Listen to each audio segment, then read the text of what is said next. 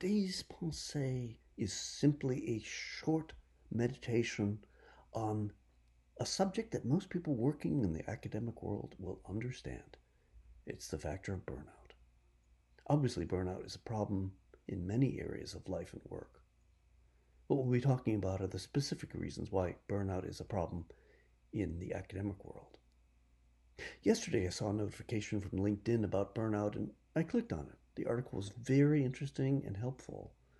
Alas, when I went back to find it, I had no success. But the most important takeaway from the article is this. K through 12 teachers face the greatest degree of burnout. At least that's according to the author. Of all people in society, teachers are the most burned out. That doesn't surprise me one bit. Even though people often talk about the great importance of the education of our youngsters, I suspect people who teach in those grades realize that this is somewhat of a ruse. If you look at France, for instance, you'll realize that Jean-Paul Sartre was a high school teacher. Yes, he was trained to be that at the École Normale Supérieure, and teaching high school was considered to be an important position. Of course, one of the weird things about K through 12 education is that it's locally run. While there are standards that are set by the various states, as well as the federal government, the reality on the ground is that so much of the school experience is dependent on where you live. Many people go to great lengths to buy homes in areas that have good schools. Unfortunately, there's a strong correlation between the quality of schools and how expensive the homes are. Places where it's expensive to live usually have good schools. Money can't buy you everything, but education is one place where spending money usually gets results in terms of students learning and excelling. One of the aspects of having K through 12 education run by the local municipality is that the quality of education varies, shall we say, greatly from one town to another.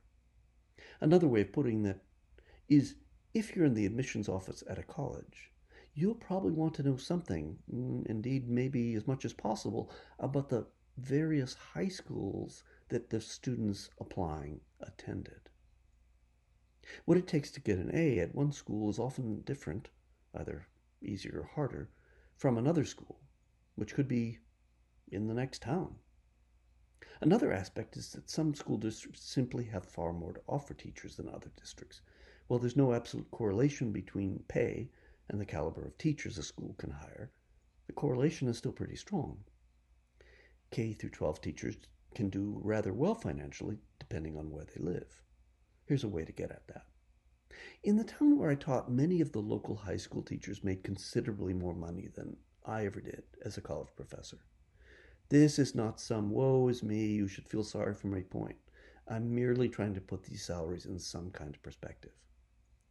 Despite the difference in pay, I had absolutely no desire to teach high school students, so it wasn't like I was secretly pining for that. Conversely, even if you were to move to a town nearby, it might well be that the amount spent on education would be considerably smaller, and thus the pay would be significantly different. There are many K through 12 teachers who do not receive adequate funding from their schools, which means they end up buying many of the things necessary for the students out of their own pocket. But let's get to the burnout aspect. You can probably already guess that school districts with more cash can hire more teachers and spread the teaching load. Even then, though, teaching is simply one of those professions in which burnout is common. As I mentioned, burnout seems to be something that is particularly a problem for K through 12 teachers. Just to be clear, I'm speaking here of burnout regarding the expectations of employment. That is, the fact that teachers have too much on their plates. Obviously, what you need to do as a teacher will vary considerably from, whether you're teaching, say, the second grade to the 10th grade or something like that. But there's a kind of basic rhythm to the job. You have to prepare lesson plans and then give the lessons. There are almost always papers to grade. And teaching isn't just about communicating material, but also about getting students to engage and handling disciplinary problems.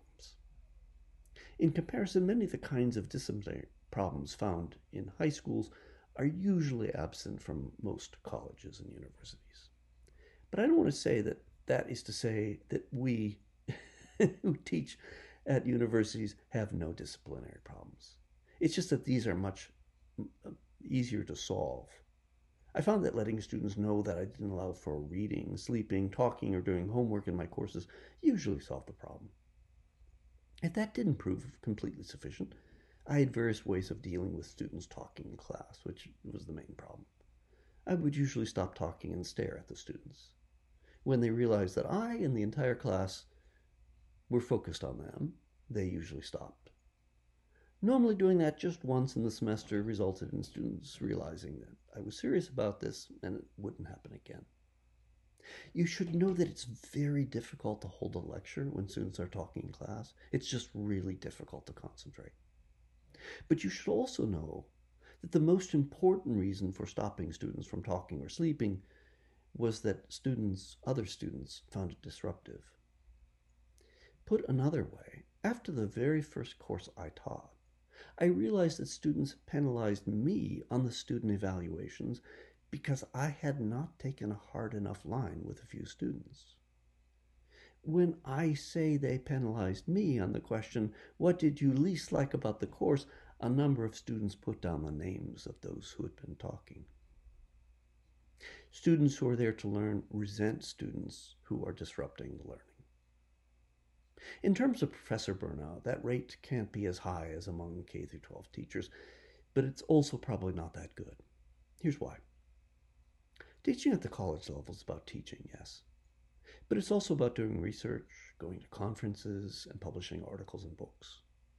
There are undoubtedly professors who teach at schools where the summertime is just vacation time. But that's not the reality for most professors, who find that it's during the summer they can finally work on big publications like a book.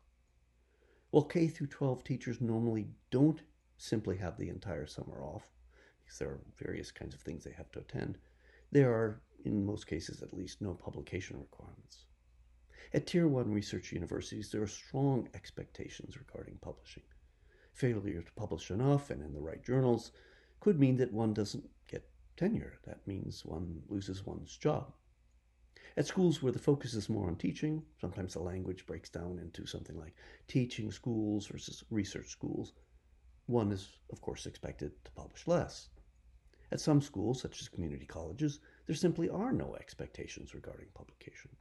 Indeed, I think I've mentioned that at many community colleges, publication might be held against you. But I should add that community college professors usually have higher teaching loads, so it kind of balances out. While we're on this subject, let me just say a little more. If you teach at a research university, you normally teach 2 3-hour courses per semester.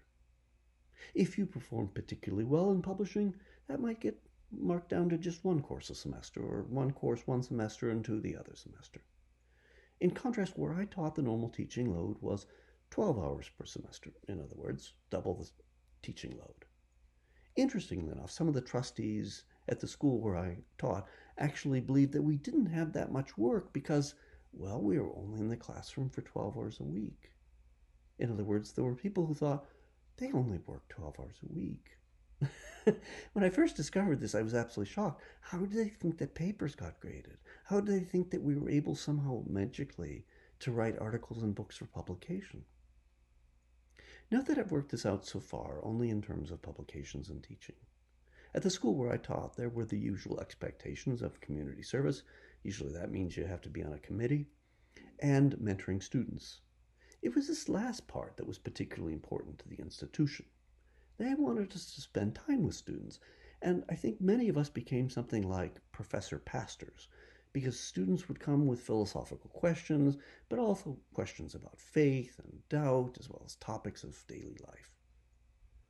If a student came into my office with a burden, the illness of a close family member, or some other kind of disaster, I usually simply shoved everything aside and spent however long with the student that seemed appropriate. Some conversations went on for a long time, and many became merely the first of further conversations. But it was in a meeting with the trustees that I got a better idea of the problem. I was head of a committee charged with looking into the question of whether students were getting enough attention, and that required attending a trustee meeting. At the meeting, a very well-intending trustee said something along these lines. I would like to think that if any student is undergoing difficulties, the professor would realize this and be able to reach out. As he was saying all of this, my brain was going into high gear. How do you respond to a valid concern that gets expressed in the form of an absolute impossibility? Fortunately, before I had a chance to respond, the chaplain spoke up, and very forcefully. He said something like this: "You have to understand that faculty have many other demands on their time. They go to conferences and write books.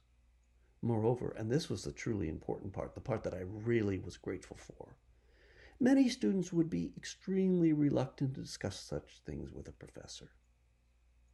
I was so grateful to him for saying all of that because it got at the problem very nicely. Even though I strongly supported the idea that as professors we should be aware of the mental states of our students, the reality is that some students share things easily, and others would rather crawl into a hole than talk with you about such things. I want to close here with a reflection on my father. When he died at age 72, such an early age, the outpouring from his former students was almost overwhelming. There were so many people who came for the memorial and funeral who said things like, "I wouldn't be where I am today if it weren't for Warren Benson." Person after person after person. Something that I knew that most other people didn't know was that my dad had been approached by Harper and Row to write the definitive version of what Christian education should look like from an evangelical point of view. This was a significant honor, and I was thrilled for him. But that book simply never got written. What I came to realize is that my father cared too much about the needs of his students and those around him.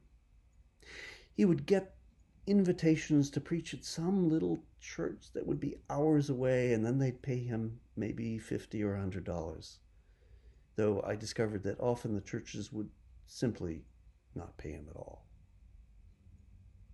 When I suggested that he develop a fee schedule, he responded by saying, "But I do these things because I care about the people in these churches." How could you argue with that?